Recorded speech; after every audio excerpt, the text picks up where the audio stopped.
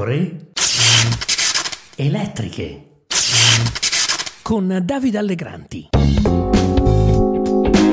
Finisco con la vicenda del MES, perché alcune cose vanno in qualche modo chiarite. Prima di tutto, io non ho mai detto, né in Parlamento, né in sede europea, né in nessun'altra sede, che l'Italia avrebbe ratificato il MES. Ho letto delle cose assurde, totalmente false, e quindi vi prego di prenderne atto. Benvenuti, qui Davide Allegranti, nuova puntata delle pecore elettriche. Eccolo qua, il protagonista dell'ultimo scorcio politico del 2023, Giancarlo Giorgetti, ministro dell'economia. Lo avete appena ascoltato ieri, mercoledì 27 dicembre, è stato ascoltato dalla Commissione Bilancio riunita al gran completo. Avrebbe dovuto parlare solo di legge di bilancio, ma all'inizio della seduta il ministro ha subito precisato l'intenzione di intervenire anche su altro, cioè sul nuovo patto di stabilità e crescita appena approvato e sul caso MES dopo la bocciatura avvenuta alla Camera la settimana scorsa con il voto di Fratelli d'Italia, Lega e Movimento 5 Stelle.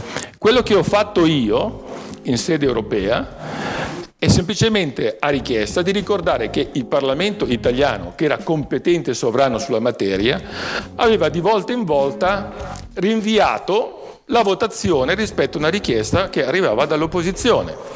Cosa ho fatto io?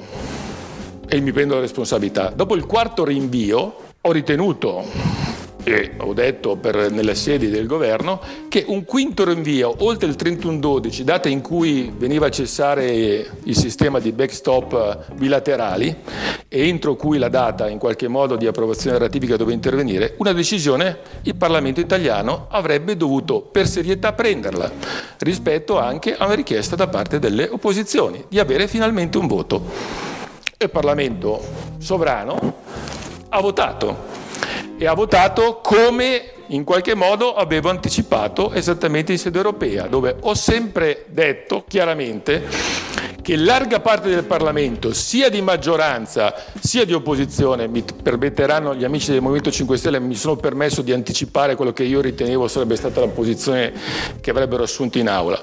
E quindi con una larga maggioranza in sede di voto l'esito sarebbe stato inevitabilmente questo. E così è andata. Il ministro dell'economia ha dunque difeso la scelta del governo di lasciare tutto il potere non ai soviet ma al Parlamento sovrano, che sovranamente ha deciso, bocciando la ratifica di riforma del MES. Durante l'audizione Giorgetti ha cercato di buttare la palla in tribuna, prendendosela peraltro legittimamente contro chi pensa che questo paese sia il Bengodi e non un paese che ha il 140% del debito sul PIL, un fardello che, ha spiegato Giorgetti, non ti permette di partire da una condizione negoziale favorevole. La verità è che questo paese ha il 140% di debito sul PIL e quando vai a discutere e fare le negoziazioni in Europa, quando tutti gli altri paesi al netto della Grecia arrivano al massimo al 100, parti da posizioni negoziali leggermente svantaggiose, ok?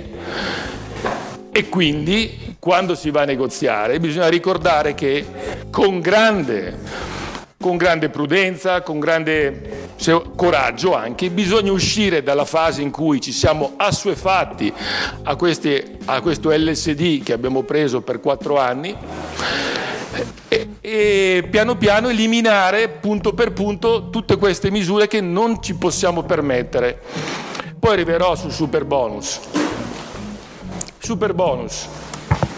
Superbonus, io ho i dati degli ultimi mesi vanno addirittura peggio in termini ovviamente di uscite per la finanza pubblica rispetto a quelli previsti dalla NADEF. Poi il Parlamento deciderà. Per quanto riguarda il Ministro dell'Economia e delle Finanze, in cuor mio so quello che è il limite che posso fare e che proporrò al Consiglio dei Ministri, oltre al quale non si può andare, perché questa è la realtà dei numeri in cui una norma fatta in un momento eccezionale purtroppo ha degli effetti radioattivi, io ho detto, è come una centrale nucleare, continua a fare degli effetti che in qualche modo non riusciamo a gestire. Ma la domanda che dobbiamo farci tutti quanti noi, abbiamo dato, unico caso di paese, diciamo così, progredito al mondo, il 110% ai cittadini ricchi e poveri, specialmente quelli ricchi che avevano l'amico architetto, avevano l'amico impresa, per rifarsi la casa al mare in montagna. Ecco, abbiamo dato il 110% di incentivo pubblico. L'Italia, col debito 140% del PIL. Adesso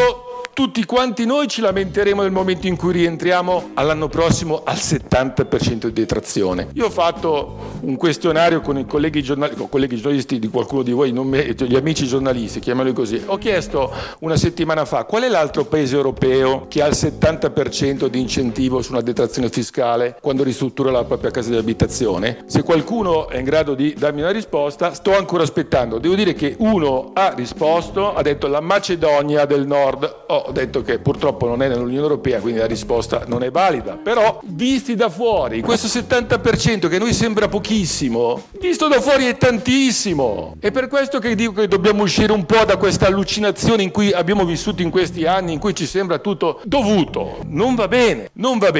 Tutto giusto, tutto giustissimo. E però, come nota il deputato economista di Italia Viva Luigi Marattin, è un po' pittoresco ascoltare un, aperte virgolette, pippone di 20 minuti antidebito e pro regole fiscali dal vice segretario di un partito che da 10 anni e tutti i giorni continua a essere pro debito e anti regole fiscali, ha detto Marattin. D'altronde è la Lega che sulle pensioni si è inventata quota 100, una norma che di sicuro non è servita a ridurre il debito. Ciao, a domani!